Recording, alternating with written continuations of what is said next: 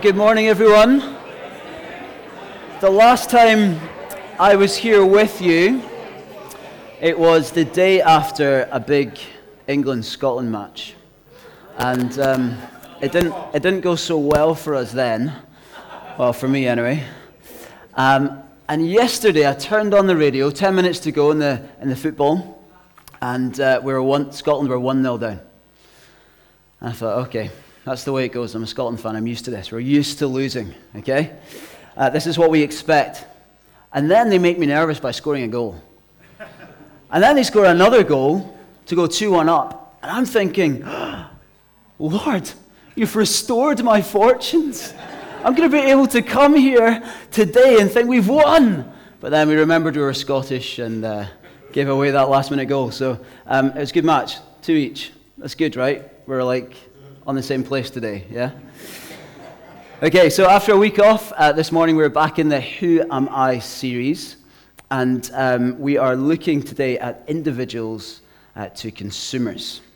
Last time we looked at, I've written individuals to consumers. That's definitely not what we're wanting to be. We don't want to be consumers. Individuals to family members. Last time we looked at consumers. And this time we're looking at individuals, and we're not going from individuals to consumers, we're going from individuals to family members. Have you ever been through the Aldi or Lidl experience, I wonder? I am terrified of the Aldi or Lidl experience. I go in there with a list from my wife, and I wander around the shop, and without fail, every time I manage to miss something, because it seems like everything's everywhere. And of course, no one is there to help you because the staff members are doing everything. They don't just do one job in there, they do every job. And then you get to the till, and usually there's a big queue, and then suddenly another queue opens up, and you think, should I go to that one or not? And then you maybe go, and then you end up being in just as big a queue, and the other one stays open, and your one closes, and you have to move, And then you actually get there with all your stuff in the end, and instead of the kind of usual experience of being at a shop where you might say good morning or whatever time of day it is, good afternoon, good evening, and you have a chat with them, instead all you get is beep, beep, beep, beep, beep, beep, beep, beep, beep, beep, beep.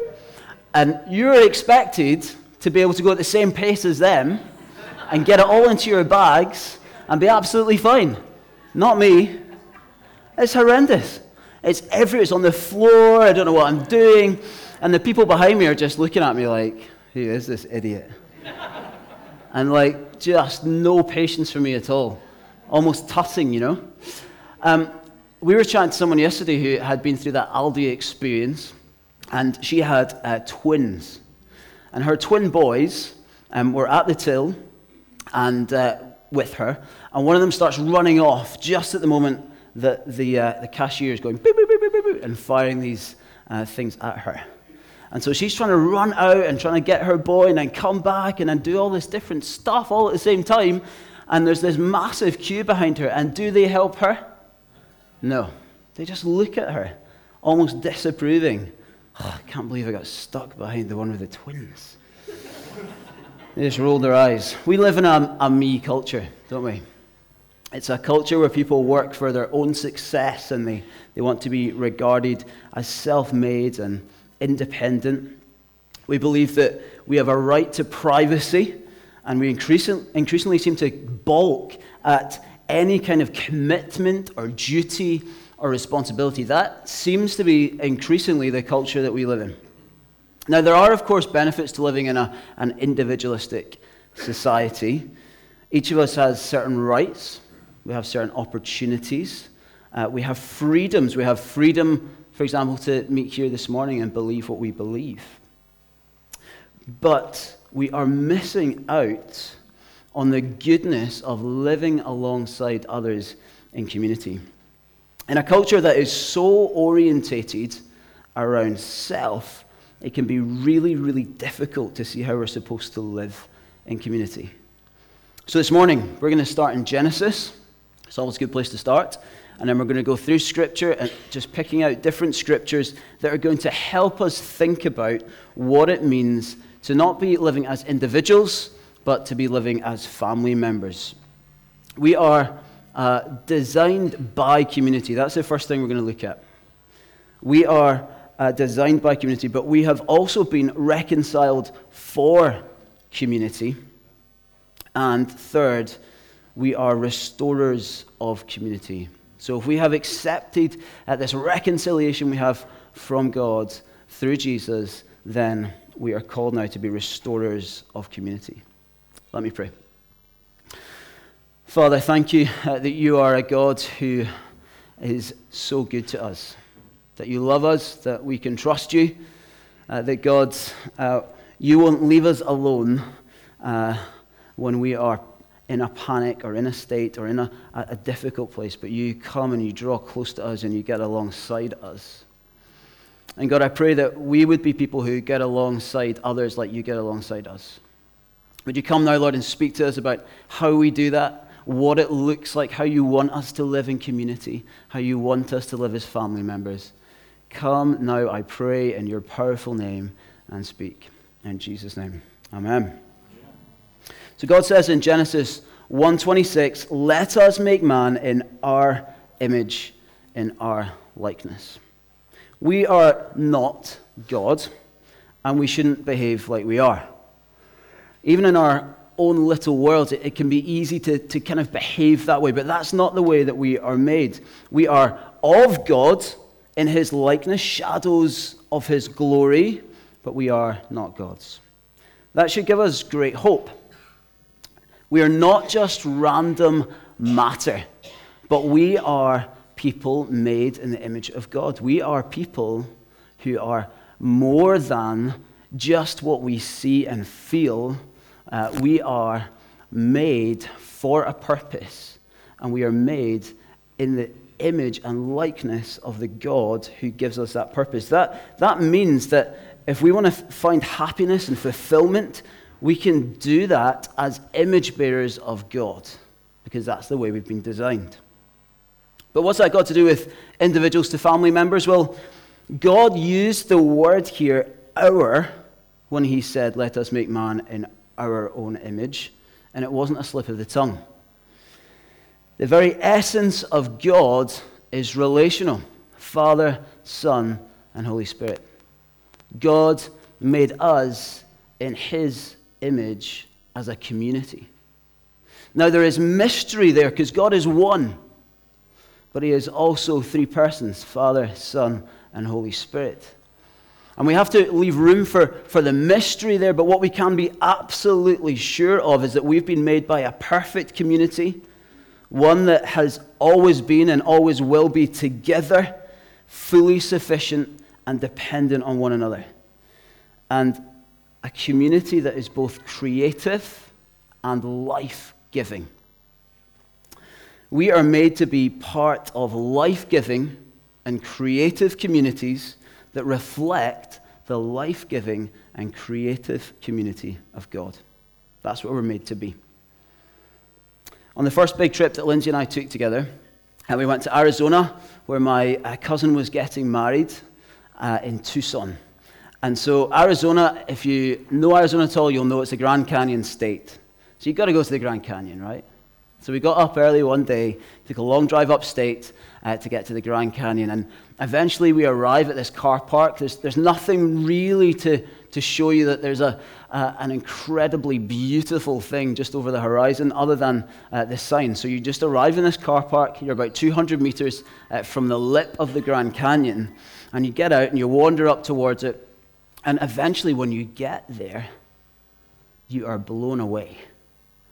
You look out across this huge canyon, these beautiful red rocks with all their shapes and shadows and colors. It's a stunning place. And Lindsay and I just looked at it in wonder for a while. And then eventually, we kind of both naturally and instinctively just thought, wow, we need to try and take some pictures of this to remember it and to share our experience with others when we get back. So we take out our disposable cameras. It was a long time ago. And, wind it on and try and take as many pictures as possible, remembering not to turn that little weird button at the front on, which is the flash. and trying to capture the images of this canyon that we're seeing through our eyes. But this canyon is more than 200 miles long. It's a mile deep. There's all sorts of different shadows and colors. It's just impossible to capture it with a camera, especially a disposable camera. And so we went back, when we went back home, we went to Boots, because that's what you had to do. And you took your camera and you handed it over, and if you wanted the Express, you paid a bit more money, and then you would wait for these photographs to be developed, and they would come back into a little booklet. You know what I mean? Like in a little thing. And then you lift it up, and you start thumbing through, and you take out all the blurry ones. So together we worked out all the blurry ones, take them all out. In my case, there's quite a lot. And then you look for the ones with the random tourists in the background who have wandered into your shop, 'cause it's not digital, you can't just delete it and start again. And so you take them all out, and then eventually you've got some photographs that you might want to show some people and keep to remember the experience you had together. And that's kind of what we are called to do. We are called to look to God, Father, Son, and Holy Spirit, look to how wonderful He is, how glorious He is, and then share those experiences with people. Looking to, in our own lives, bear the image of God. So we don't have photographs to show, but we have our lives. So we're supposed to live lives that bear the image of God. So when God makes man in His image, He says, it is very good. And then He sends him on an adventure. He says, be fruitful, multiply, fill the earth, and subdue it. So here, Adam and Eve are in this beautiful garden. But they're not supposed to just stay there. I think sometimes we look at the Garden of Eden and we think, oh, that was perfect, and that was the way it was just supposed to be, and they were just supposed to stay there and enjoy it. Now, it was beautiful and perfect and good, but they weren't supposed to stay there. God was sending them on an adventure, a pursuit, and not an individual pursuit, but one that would be a multiplying pursuit, one where communities make communities that look like Father, Son, and Holy Spirit, that look like that community lived out on the ground as human beings. Communities that reflect the community of God, multiplying into more communities that look like the community of God, and again and again and again, being creative beings together. Now, unfortunately, Adam and Eve, they didn't really get to see this happen, because unfortunately, they were tempted to believe something very different to what they were called to. Instead of growing and multiplying life-giving communities from Eden, they found themselves in the desert place, separated from the God they were made to reflect, because they wanted to do it my way. They wanted to trust in themselves, do it their own way. And instead of entrusting God for what He had for them, they wanted to be their own God and go out and do it themselves. And here we have the greatest human problem. If humanity was to be satisfied again, it would need to be given a way to be reunited to God. Only then would we be able to be the communities that we've been designed to be by the community of God, Father, Son, and Holy Spirit. Thankfully, God had a plan for us to be reconciled for community. And that's our second point, reconciled for community. I really clearly remember the moment I became a Christian. I was at a camp that I'd gone to just because I liked a girl. Unfortunately, the girl didn't turn up, cheek of it, and I went through this week-long camp. And each day, increasingly so, I felt like the talks each evening were for me. That God was speaking through the guy giving the talks into my heart. I couldn't explain it. I just knew that was what was happening. And so we got to the last night, and he did that thing that they do on the last night, which is to give you a chance to give your life to Jesus. And so they said, look, if you want to do that, stay behind. And I just knew I needed to do that. And so I did, stayed behind. And a guy came up to me, and he led me through what I describe as an ABC prayer, okay? A, admit to God that you've messed up. B, believe that God so loved the world that he gave his only one and only Son so that you might have life in him. And C, confess your faith to Jesus so that he would forgive you of your sin and you can have a friendship with God. So I did that. It was wonderful. Beautiful, all true. I can know God because Jesus died in my place on the cross, and he reconciles me to God through that action. But as glorious as that is, we need to start getting much clearer that if you are reconciled to God, you're not only reconciled to God, you're reconciled to his family. You are reconciled to new brothers and sisters. You don't just get a father in God the Father, you get brothers and sisters in the church. So when you're saved into family. You become a brother or a sister in the family of God. Paul says to the early church in Ephesus in chapter 2, verse 19 in Ephesians, he says, "So then you are no longer strangers and aliens, but you are fellow citizens with the saints and members of the household of God." We are reconciled to God into his family. The night before Jesus was arrested, he was in the Garden of Gethsemane, and he knew what was about to happen to him. He knew that he would be arrested and that he'd be pinned to a cross, that nails would go through his flesh and bones, that he'd be mocked, that he'd be abused. Jesus knew in that moment what was about to happen. And he says, "Lord, is there any other way?" And when God makes it clear that there's not, Jesus doesn't respond as an individual. Now remember, this is the image of the invisible God. So he could respond here as an authoritative individual. But he doesn't. He says, "My Father, only if it be possible, please let this cup pass from me. Nevertheless, not as I will, but as you will." He submits his will to the Father, even if it costs him his life. And it's through this sacrifice of self, of the individual, that defines the rest of humanity's course, that defines who we are.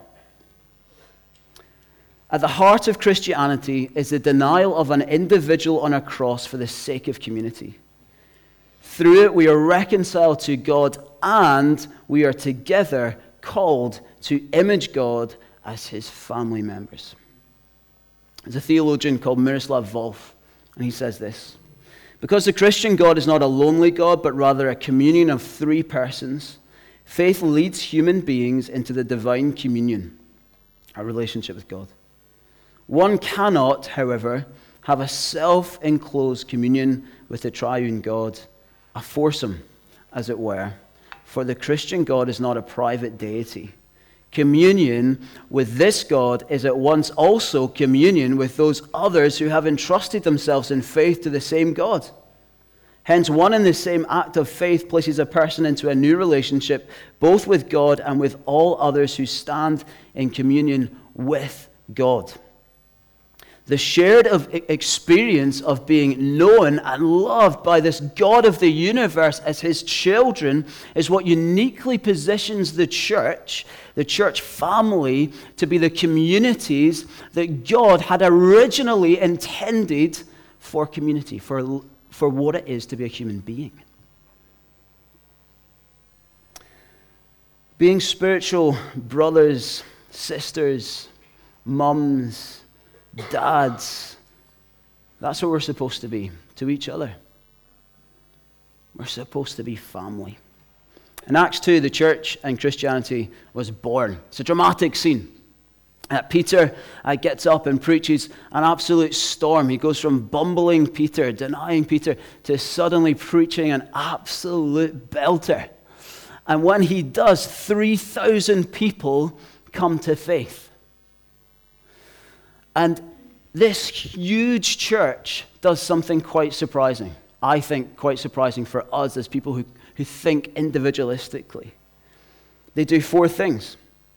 They devote themselves to teaching, to fellowship, to the breaking of bread, and to prayer. The first church devotes themselves to pursuing God as a community. And as they do, they are described this way: together and having everything in common. They got it. They knew they'd been reconciled for community. They immediately gave themselves to God as a family. They got it. We are now called then to be restorers of community. If we, the church, are the family of God, we are called to restore that original intention for community. People who look to change the culture of individualism and embrace this new identity as an image-bearing community do certain things. And I've just got 5. Now, there are lots more, okay? But I've just picked out 5, and we're just going to go through 5 over the next 10 or 15 minutes, and then we'll be done. All right? When Theresa May didn't turn up to the election debate last week, the Green Party leader, Caroline Lucas, said this. She said, "I think the first rule of leadership is to show up." Well, whatever you think of Theresa May and that decision, the first thing a restorer of community does is to show up. Restorers of community turn up. Hebrews chapter 10, verses 24 and 25 say this: "And let us consider how to stir up one another to love and good works, not neglecting to meet together, as is the habit of some, but encouraging one another, and all the more as you see the day drawing near." We have seen a worrying trend in the UK church. In recent years, people have started to believe that consistency at church is to show up on a Sunday, maybe 3 and 5, or even 2 and 4. I'm sorry, but that's not the kind of devotion we see in the early church. That's not the kind of devotion that will see community restored to be all that it is made to be. In fact, I think people who are genuinely reversing this culture of individualism and restoring community don't even consider their commitment to church to be one of the many things going on in their lives, but they consider it to be the central thing going on in their lives, and everything else flows out of that. I believe that the Bible would show us that if we want to be countercultural in this area, we have to see church as central in our lives. And that includes finances. And the only reason I quickly mention that is because today we do have this 2020 Vision Fund that we're going to be doing an offering for later on. And just hold on to that thought that even your finances should be central in the way that you live your life for God. Just hold on to that. According to Hebrews, the aim of showing up is not to consume. Sitting back, waiting for someone else to come and serve you. I need this, and the church isn't offering me it. I'm frustrated with the church for that. And so I'm going to come to church just waiting until that happens. Maybe grumble a little bit, complain a little bit. The aim is to encourage each other to love and do good works. That's why we show up. Restorers of community see themselves as family members who love each other. They come thinking sacrificially. We had a rule in my house growing up that every single night, all of us would be round the dinner table at 6:30 p.m., no matter what. That was a non-negotiable priority in our family. And actually, if you're a regular attender here, this is your family. The reason we were to turn up every night at 6:30 p.m. and make sure that we were ready to eat round the dinner table, because that was where we caught up with each other. That was where we knew that we could look into each other's eyes and ask the hard questions. We could see if they were all right. If you were struggling, it was difficult to hide it. You get round the dinner table together and you keep getting round it even when you're bored of what is being served. You just keep getting up and you keep getting up and you keep getting up. As a kid, I wasn't allowed to get a pizza and sit in my room and just play computer games when I wanted to. And similarly, we shouldn't be tempted to church hop. We shouldn't be tempted to go to the beach when it's hot.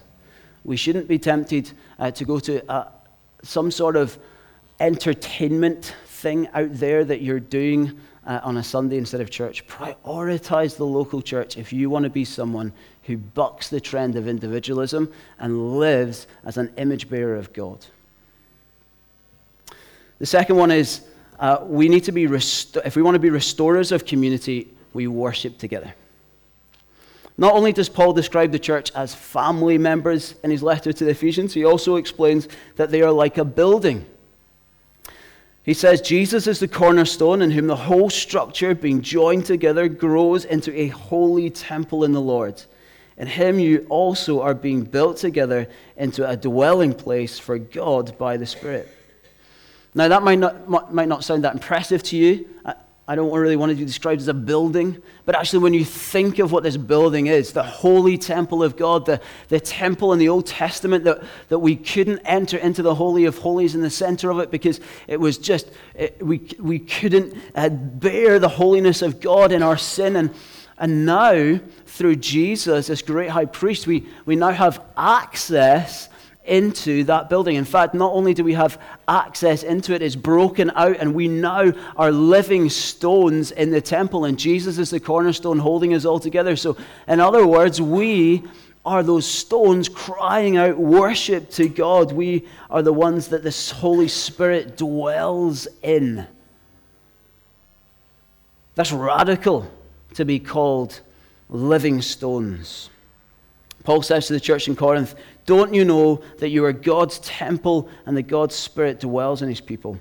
Closeness with God is a community endeavor. We saw in Acts 2 that what worship looked like when they were getting together as a temple of God. There was teaching, there was fellowship, there was breaking of bread and prayer.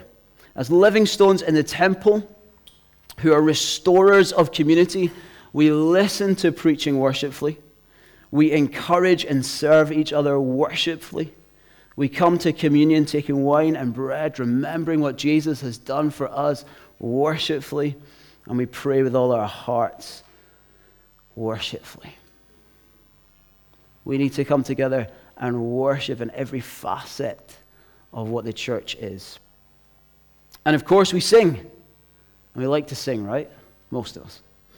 In chapter 5 of Ephesians, Paul says, be filled with the Spirit, addressing one another in psalms and hymns and spiritual songs, singing and making melody to the Lord with your heart. Guys, when we get together, something happens that is beyond us. It's beyond us. It's more than getting together like a football crowd. There is something spiritual going on that is miraculous.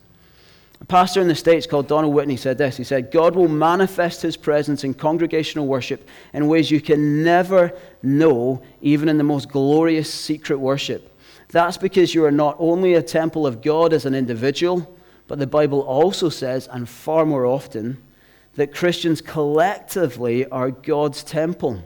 God manifests his presence in different ways to the living stones of his temple when they are gathered than he does to them when they are apart. Let's keep coming and being close to God. Let's keep coming and worshiping him in every way that we can, filled with his Spirit, enjoying his closeness together. Number 3, restorers of community love and honor one another above themselves. Romans 12:10, love one another with brotherly affection. Outdo one another in showing honor. There's a family I know back in Scotland. It's 4 brothers, and they're really close. They're one of those families you look at and you go, wow, they're like really good friends as well as being family. And they do almost everything together. And one of the brothers has Down syndrome.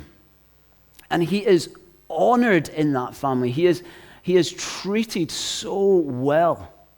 They love him so much that actually he loves Take That.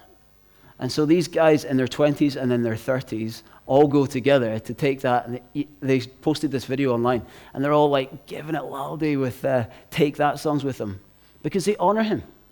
Because they love him. They don't shame him. They don't slag him off. They love him. They honor him. That's the kind of brotherly affection that we're supposed to have for one another.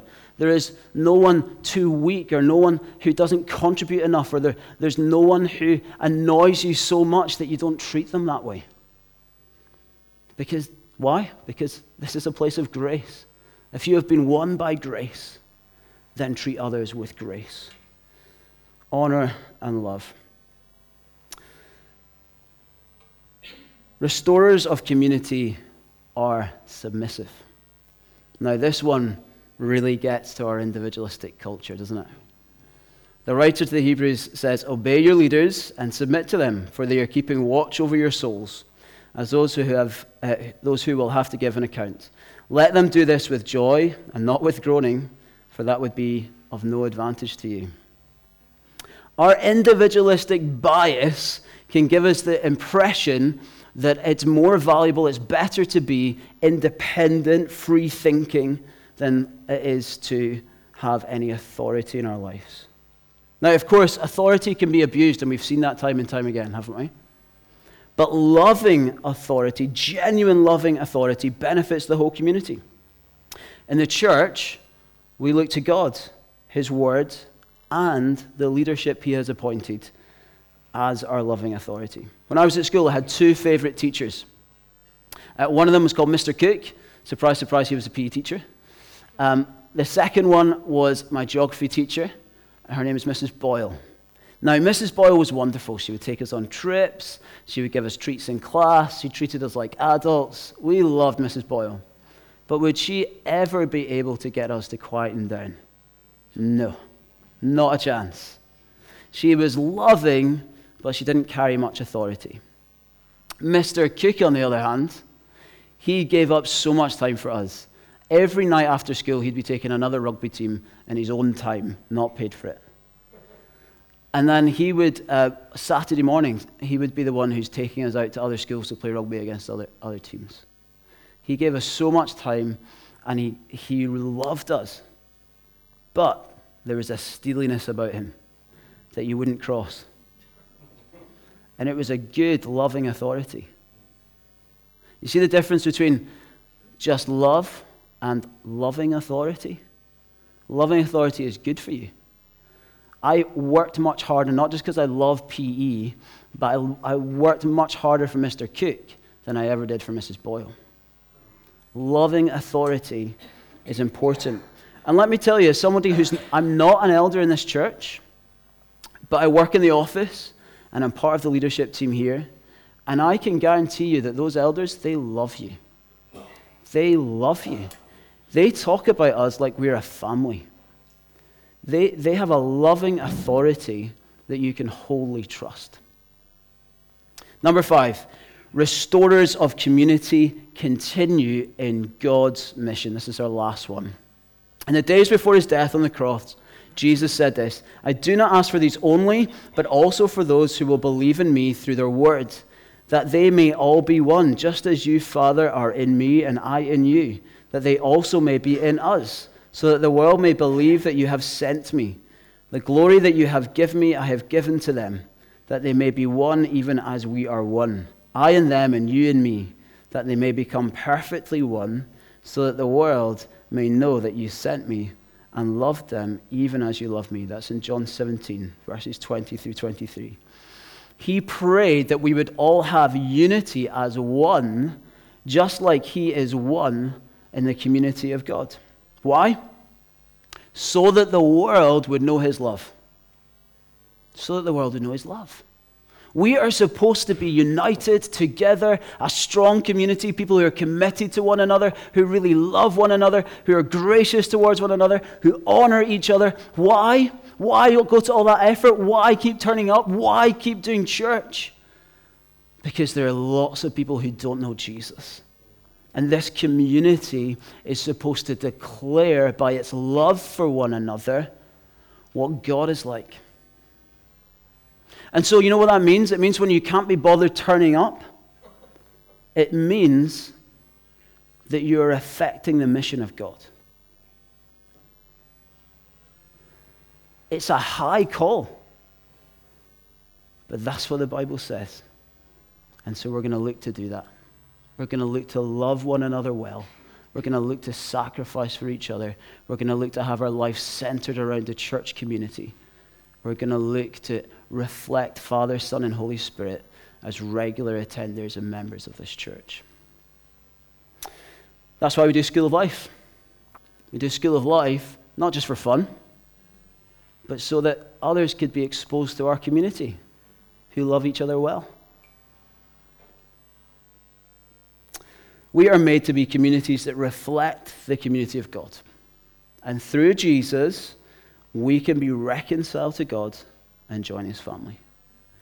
And now, if you've made that step, you're a part of a family that is called to be restorers of community. I'm going to ask us all to stand together as the worship band gets up. And as we stand together, I want you to look left and right.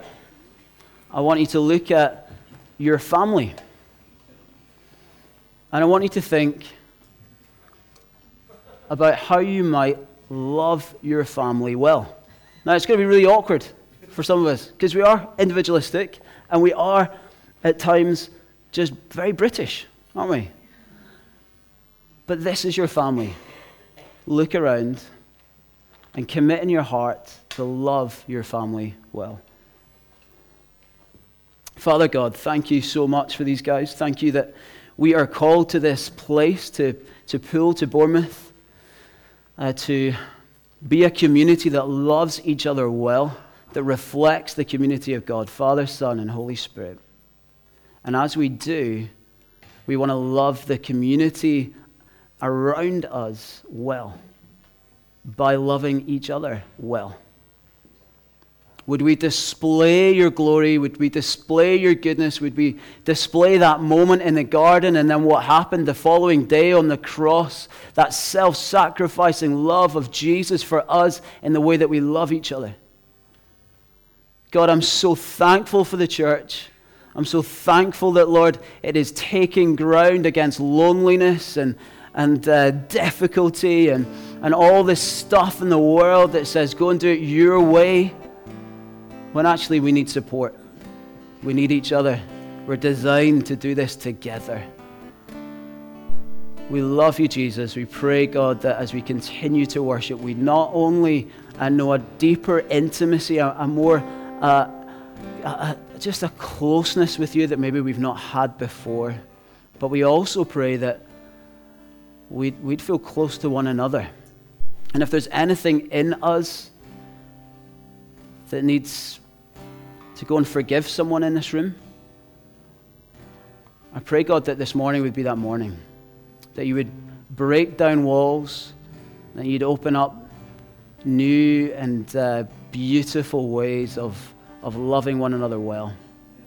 We thank you, God, that you're here. Come and do miraculous things that you can do in no other community because Jesus is present. Amen.